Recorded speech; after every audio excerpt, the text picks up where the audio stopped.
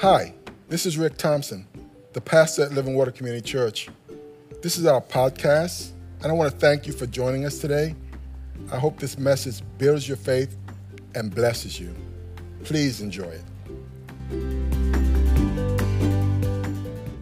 And the church said, Amen. Nothing is impossible with God. I hope you guys had a great Thanksgiving. I know I did, spending it with my family, with my friends. How many of you ate a little bit too much? Yeah, me too. But there's always that New Year's resolution, right? That's usually broken by the day 20 of the new year. But again, I hope you had a great time. And thank Pastor Alex, if he's listening, for his message last week on bringing the blessing of breaking bread. I appreciate the opportunity to get off and take some time with my family. Well, speaking of dreams, I heard about a guy, he said to his psychologist, he said, "Doc, you got to help me. I've been having strange recurring dreams that I'm either a teepee or a wigwam. Every night, a teepee or a wigwam or a teepee. Please, Doc, make it stop." And the doctor looked at him and said, "Sir, just relax. You're too tense."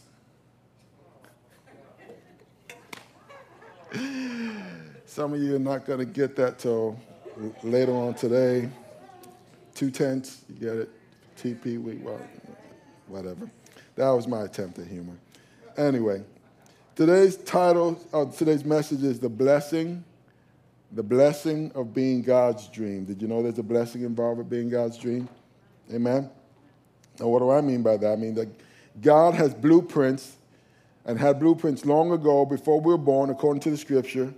And as far as we are concerned, we are part of his big picture. We are part of his schematic, his design for this earth. Now, contrary to what some of you, or maybe some of you who are listening, have been taught, we are not an accident of nature. Some big bang, some billions of years ago, and we happen to be floating through space. And we are not just an accident of our parents, an oops baby, as far as God's concerned. May have been an oops baby for your parents, but not for God. Come on, somebody. God knew what was going on. And the Bible says that he's not a respecter of persons. That's very important. That God does not love the pastor more than he loves you. He does not love the minister or even the Pope more than he loves you. Amen? He's not a respecter of persons. Amen? Now, this means that not only does he want us to dream, he wants us to know that we are his dream. He wants us to know that we are his dream, and that means he has special things for us to accomplish while we're on this earth, things that he's preordained us and set us apart to do. So the truth is, we are God's dream. We are his dream. In Psalms 139:16, it says, "Your eyes saw my unformed body. All the days ordained for me were written in your book before one came to be." Now, can you think about that just for a moment? He says, "I saw your unformed body," but not only did I see your unformed body as a baby, he says, "I saw all your days. Every day that you are living on this planet, I saw all your days before even one came to be." Come on, somebody. In Jeremiah 1:4, it says, "The word of the Lord came to me, saying, before I formed you in the womb, I knew you. And before you were born, I set you apart. And I appointed you," and this was his calling, "a prophet to the nations." How many know that we all have a calling? We all have something that God has for us to do. So God knew us before we were even born, but not only that, he has plans and a purpose for our everyday lives. Would that be safe to conclude from those two passages? If every day he knew every day was what was going to happen. And so in Psalms 138:8, it says, "The Lord will perfect that which concerns me." The Lord will perfect that which concerns me. What does that mean? It means he's going to accomplish what he has in store for you. Amen? No matter what obstacle you're facing, what struggle you're going through, what sickness you might be feeling, what financial situation, what's going on with your kids, what's going on with your car, what's going on in our community, what's going on in our country. He says he will perfect that which concerns me. Your mercy, O Lord, endures forever. Do not forsake the works of your hand. Philippians 2:13 says, for God is working in you, giving you the desire and the power to do what? To do what pleases you. Help me out, somebody. I just want to make sure you're all awake this morning. That God is giving you the power and the desire to do what? To do what pleases him. So again, who gives us that desire? God does. God gives us the desire to do what pleases him. That means God's got a plan, and he's got a purpose, and he's got things for us to do. I was out with friends the other day, and I said, listen, before I became a Christian, I was doing all sorts of things. I was running my own game. I was running the streets with my friends. But when I became a born-again Christian, it says, the scripture says he will give you the desires of your heart. And some people wrongly misinterpret that and think, oh, God's going to give me whatever I desire. No. And they think, okay, I'm going to go to the car place. I'm going to lay hands on that Ford truck, or I'm going to go to my neighbor's house with the 4 bedrooms and the 5 bathrooms. I'm going to lay and claim that. He says he's going to give me the desires of my heart. Oh, and did you see that girl down the street? She's fine. Don't lay hands on that girl now, because you might get arrested. Okay? No, he says, no, I'm going to give you the desires of your heart, which means that I'm going to take your heart's desires and I'm going to replace them, your desires, with my desires. Come on, somebody. And I sat there and trying to explain it. I said, before I became a Christian, preaching the gospel was never a desire of mine. Going to strangers in different parts of the world. I've been to Russia 3 times. I've been to Brazil. I've been to India. I've been all over the world. Jamaica. I've been in the Caribbean. I've been to Haiti. That was not a desire of mine. Who put that desire there? God did.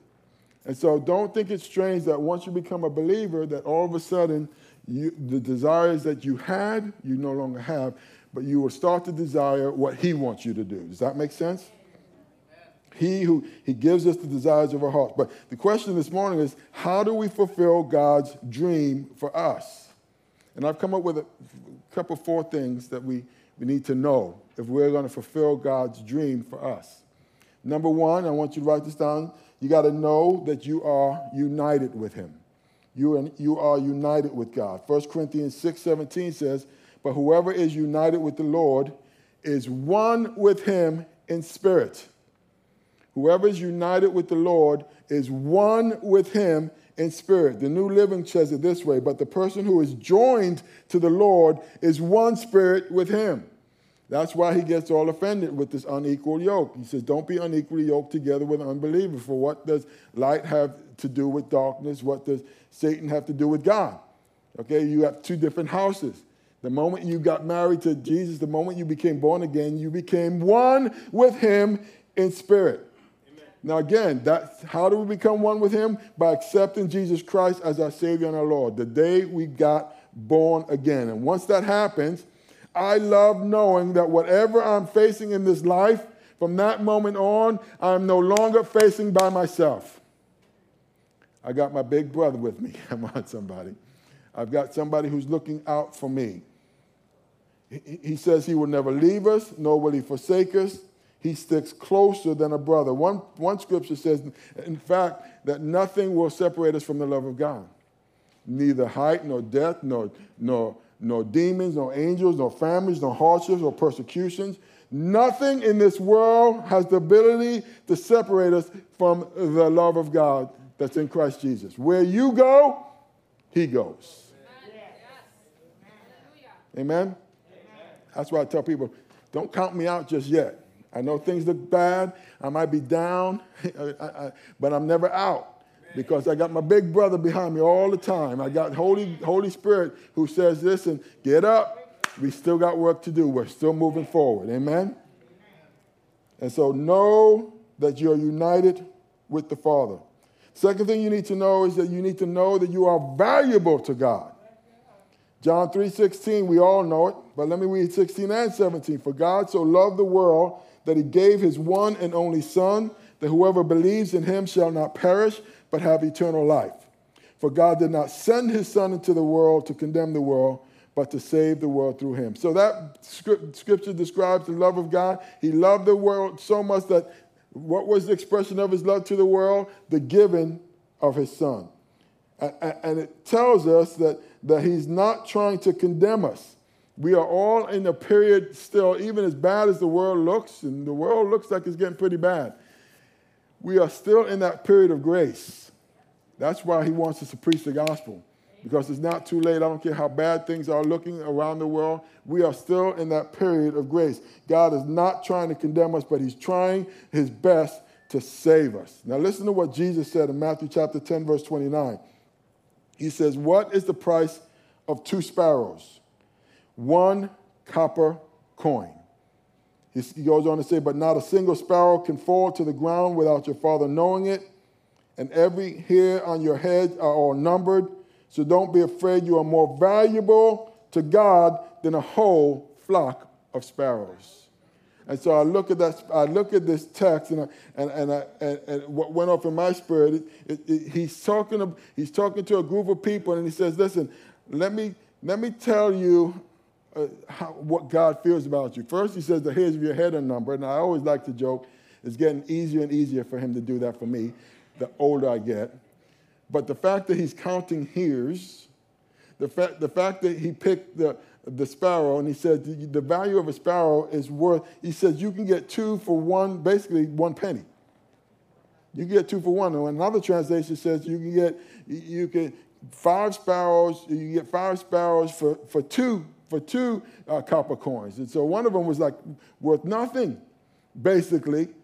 And so he's taking the value of a thing, he says, and he's equivalent it to a penny. And it reminded me many years ago how good God is. How many know that with God all things are possible? When my wife and I was first starting out, and we decided in our hearts that we've been renting long enough, and this is around 1989, right around 1990. We were on our second pregnancy, and we decided, we are going to go buy a house. We think we're ready to go buy a house. The problem was when we went to go buy a house, we had no money in the bank, and what I had was I had a whole lot of faith at the time.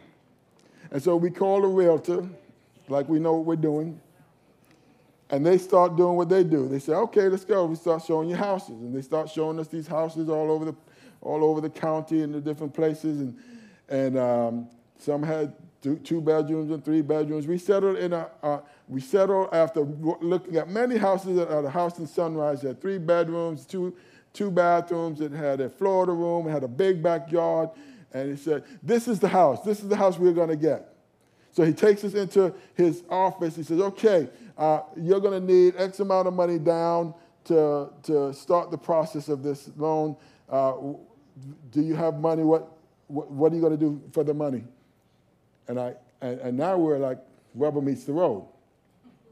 So I look at my wife, and she's sitting next to me, and she's looking at me. And mind you, we've never had a whole lot of money that we were able to scrape together. And these words came out of my mouth, as God is my witness. My father has money.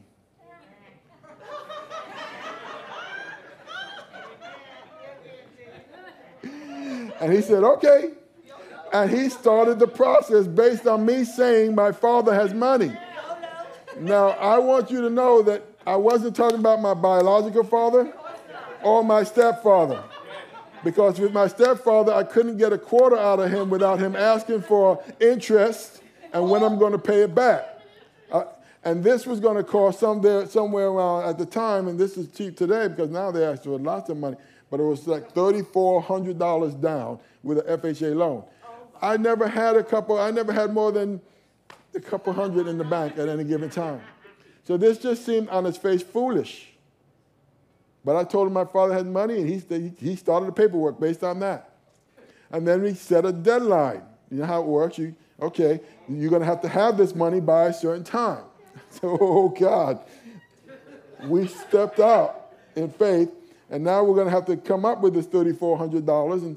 And over the next few weeks and months, something strange started happening. the stuff that was on my credit, you know how your credit can mess you up too, disappeared. I mean, it showed up again after. it disappeared. Money started accumulating in my account. We were able to save it with help from my mom and Deb's mom, and that started happening. Not that they gave us, but we worked things out in certain ways that the money started accumulating. So it came time for, okay, we got the money in the bank, the $3,400. Now we need proof of that you both work, because we weren't going to be able to do it based on just my income. And so she needed her income too. The problem was she was on maternity leave. And when she was on maternity leave, we had mentioned that we were in the process of buying a house. And how many know that not everybody's happy for you when good things are happening to you? Of course. You wish that they were, but not everybody is. And they found out that we were trying to buy a house, and my wife she worked in the school board in the office as one of those helpers in the office. I think she did maybe secretary or bookkeeping or something along those lines. And they let her go while she was on maternity leave with Ricky. And so we had to have 2 proofs of purchase, and they had to be within 2 weeks. It couldn't be an old paycheck. And now we're getting to the deadline, and the money was in the bank. The credit checks had all cleared. Everything seemed to be moving oh, God is doing this, but I have no proof that my wife has worked because they want a check, and she hasn't got a check in months. So guess what we did? We went to prayer. We went to talking to our daddy. Heavenly Father, you said it. We're believing it. We're believing this is from you. We don't know how you're going to work it out, Lord, but we believe you're going to work this thing out. All the while faithful to the other things that we were doing for the church, youth ministry and, giving and all this other stuff as best we could. And then one day I went out to maybe 2 days before this deadline, I went out to the mailbox. And when I went out to the mailbox and opened it up, there in the mailbox was an envelope with Deborah's name on it. And it said it came from her school board. And my hand started to shake just a little bit because we haven't gotten any mail from them. And since then, how many know they're not allowed? The kids today have so much more than we had, right? They weren't allowed to fire you on maternity leave. Back then, they can pull it. And in order to get it reversed, you had to go through all sorts of nonsense to get it reversed. And it finally was reversed, but it took months for them to go through whatever system and then to give her another job and the whole 9 yards. Today, they give you, 6 months off, and they give the husband 6 months off to pay. There was none of that back then. But in this mailbox was this envelope. I said, Deborah, something came in from the mail. I opened up this mail. It's a check with Deborah's name on it, made out to Deborah for 1 cent. What? It was almost like an insult check. Like somebody might have, I always thought God just spoke to the bookkeeper. You owe her money. Send her what you owe her. Okay, we owe her a check for 1 cent. I took that check for 1 cent. My hand started shaking. We went down to the meeting. It was meeting day. We put it down, and he said, okay, you have this done, you have this done, you have this done. Do you have proof of income from both of you? They had my check down. I slapped down her 1 cent check. And he looked at that, and he said, that'll do.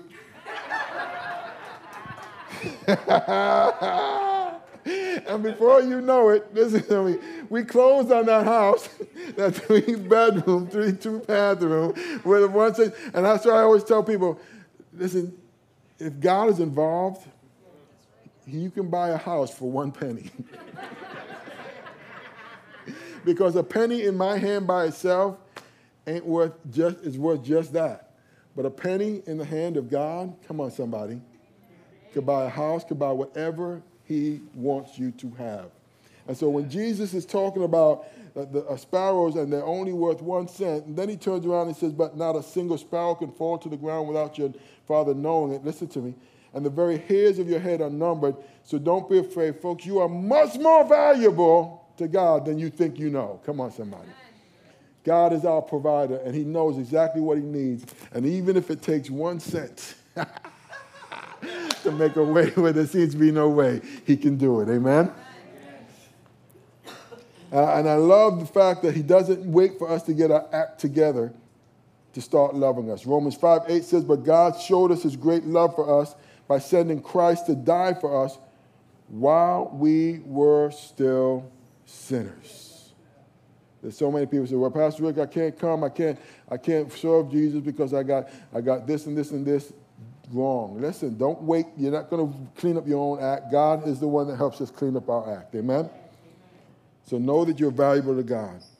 And then also know that you are born of and to greatness. Put that down there somewhere. Of and to greatness. Now, I didn't say this. Listen to what the word says. Philippians 1:6. He says, I am certain that God, who began a good work within you, will continue his work until it is finally finished on that day that Christ returns. In other words, one translation says, he who began a good work is faithful to complete it. 1 Peter 2:9 says, but you are not like that, for you are help me out somebody, chosen people. You are help me, a royal priest, a holy nation, God's. Have you ever thought of yourself as God's very own possession? You are God's very own possession. I know some of us have things, that heirlooms that are in our house that some people, you allow them to look at, but you don't allow them to mess with because it's yours. You don't want it broken. I have guitars that I let my kids look at or my grandkids look at, but I don't let them play with it because I value it. Well, the Bible says we are God's very own possessions. And as a result, it says you can show others the goodness of God, for he called you out of darkness into his wonderful light. Now, how do we show others the goodness of God? Well, because we are his possessions, the love and the grace of God is on full display in our lives, and that should be attractive to others. And that grace that he made, and through that grace, he made us what he calls a chosen people, a royal priesthood, a holy nation, and again, God's very own possession. We are special to God, and each of us are born of greatness when we get connected to him through Jesus Christ. Does that make sense? So not only are we united with God and valuable to him, we're born of and for greatness. But let me give you the last. Lastly, you need to know this. If we're going to fulfill God's plan for our lives and his dream for us, you're going to know that God absolutely needs you. He needs you.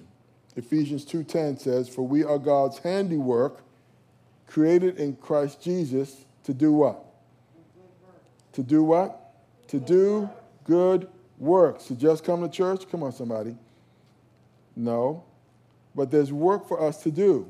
Yes, it involves coming to church, but that's not it. That's not all. Which God prepared in advance for us to do.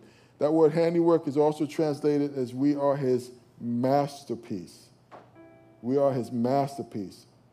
Folks, God has big dreams for us that's going to affect every single area of our lives. It's going to affect our work. It's going to affect our home life. It should affect our spouses, our children, our past, our present, and yes, even our future.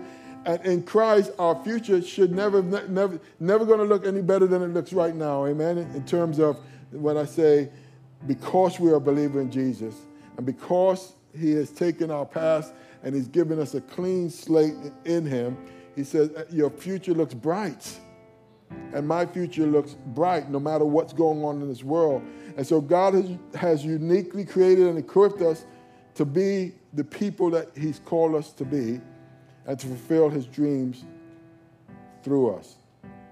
Now, there are those who would say, you know, Pastor Rick, that's nice, but I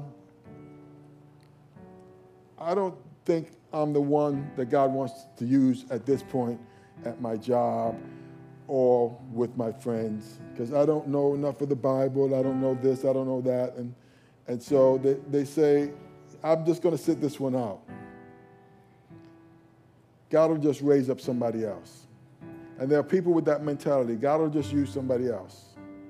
And I want you to know that, yes, sometimes God may raise up someone else, but I believe that sometimes there are people who will not be reached. Friends, families, or even strangers will never be reached in the same way if we don't fulfill God's plan for us. If we don't say, here I am, Lord, use me.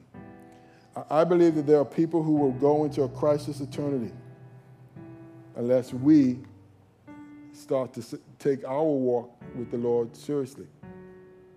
Think about it. Who are your friends? Who are your family? Who are the people that God has allowed you to be around, that he wants you to open up your mouth? I heard a story many years ago about God and Gabriel having a conversation in heaven. Jesus and Gabriel. And he turned to him and he said, you know, Jesus, you've left a big responsibility for the church in terms of the gospel and the sharing of the gospel and letting people know.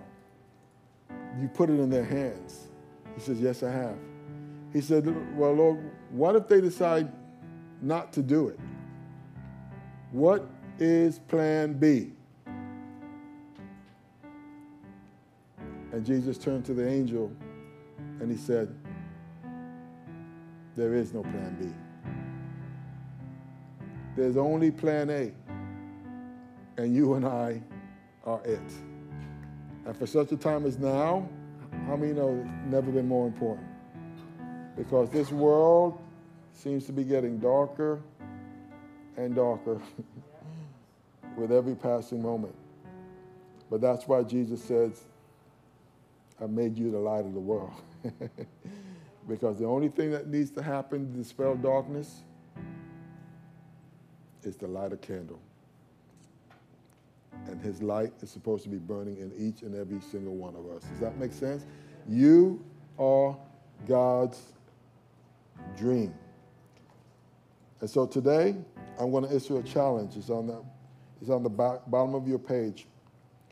Begin today to ask God for his dreams for your life. Not just your dreams, for his dreams for your life. And the grace to walk it out. Because there's so many of us, we're running here, we're running there. We've got our schedule. We've got what we want to do on our agendas.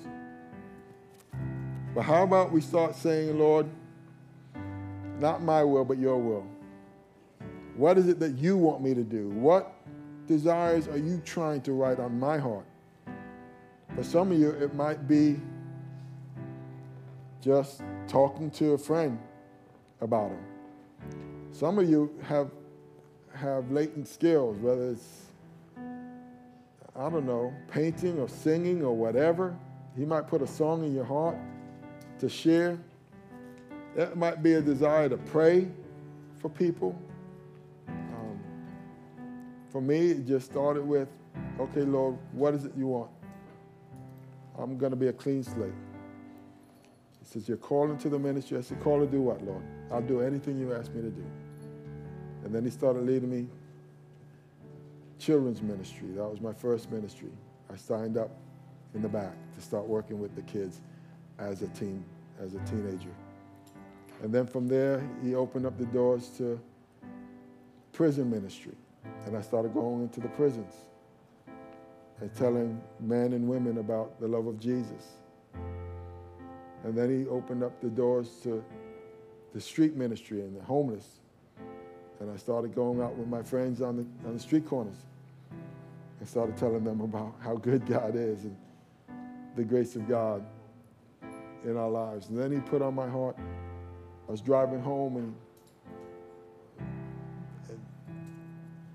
there was a ministry going to Russia in '95 when the walls finally came down. And they're bringing a group of people over to tell them about Jesus. And the Holy Spirit said to me, you're supposed to go. I'm like, what? And I've come from a military background, Air Force background. And back then, the Russians were always considered our enemies. And I'm like, what am I going to go over to Russia for? And he just wouldn't let me know. Go to Russia. I said, then I finally said, Lord, what's a Jamaican going to be doing in Russia?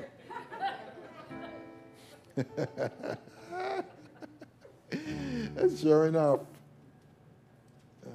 that was another faith builder because it cost like $3,400 to go. And I came home and I told my wife, I think the Lord wants me to go to Russia. And I thought she was going to flip out. She said, okay. I said, Russia. Other side of the world, Russia. She said, okay. I said, something's wrong with you. She said, the only thing is, if God wants you to go, it can't be any of our money because our money's always been tight. If he wants you to go, he has to raise the money somehow the way. I said, that's fair. And I thought she thought that the money wasn't going to come in. But the money came in for me to go to Russia 3 times. And the first time I went, and we shared with the kids, and we went into the schools, and we went into the orphanages, and we went on the streets. And that was 10 days, and when I came back, something happened on the plane on the way back. I heard the voice of the Holy Spirit again. And I'm not one that says, oh, God is talking to me all the time. I can point to a handful of times where I know that I heard the voice of the Lord. And the Holy Spirit said to me, Ricky, on the plane. I said, yes, Lord. And remind you, there's a whole bunch of people around. And I just came off this first trip, and I was blown away because when I was in Russia, I thought I had no business being over there, but because I looked so different, of all the people in the group, the kids were all attracted to me. They thought I was an NBA basketball star. And everywhere I went, there were droves of kids following me around. And then they wanted to play basketball. And I'm a decent basketball player, but I'm not NBA. But I was beating them. And I was younger, and I got to share Jesus to everybody I could tell. And God just blew me away that he would even use me in that way. And so I'm on the plane, and he says, Ricky. I said, yes, Lord. And he said something that changed my life forever. He said, thank you. I said, excuse me? Thank you for being obedient. And as God is my witness, as there are people all around me in that plane, I lost it on the plane. I just started weeping before the Lord that my King and my Lord would take the time to say, thank you for being obedient. Folks, you are God's dream, and I am God's dream. And there's a blessing in telling God yes and allowing him to use you for such a time as now. And allow him to put his desires in your heart, because his desires will equate to eternal multiplications. See, a lot of times we just want the temporary stuff, the stuff that's going to be here today and going tomorrow. You want to know what God's top 3 priorities are? You can write this down somewhere. People, people, people. God wants heaven filled with people. not that complicated when you think about it. And so as we come to close this morning, fulfilling God's plan for your life, for becoming God's dream, it all starts with accepting Christ as your Savior and your Lord. And I'd be remiss if I didn't give everyone an opportunity to do just that. Let's bow our heads and close our eyes. And if you've not yet accepted Jesus as your Savior and your Lord, and the Holy Spirit has been speaking to you through this message, say something like this from your heart. Say, Heavenly Father, I surrender. I stop running from you. I surrender my life to you. Forgive me for all of my sins. Come into my life. Come into my heart. I thank you for sending your son, Jesus, to die on the cross. 3 days later to rise from the dead. Because he lives, I believe the promise that I shall live as well. I surrender all to you. Fill me with your spirit, with your power, and with your love. In Jesus' name I pray. And we all said,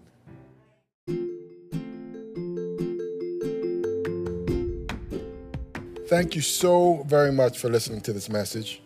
We hope you were truly blessed. If you were, please subscribe to our podcast if you haven't already, and share it with a friend.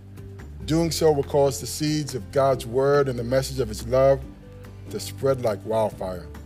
So thanks again for partnering with us in this important way. Stay thirsty for Christ, my friends, until the whole world hears. God bless.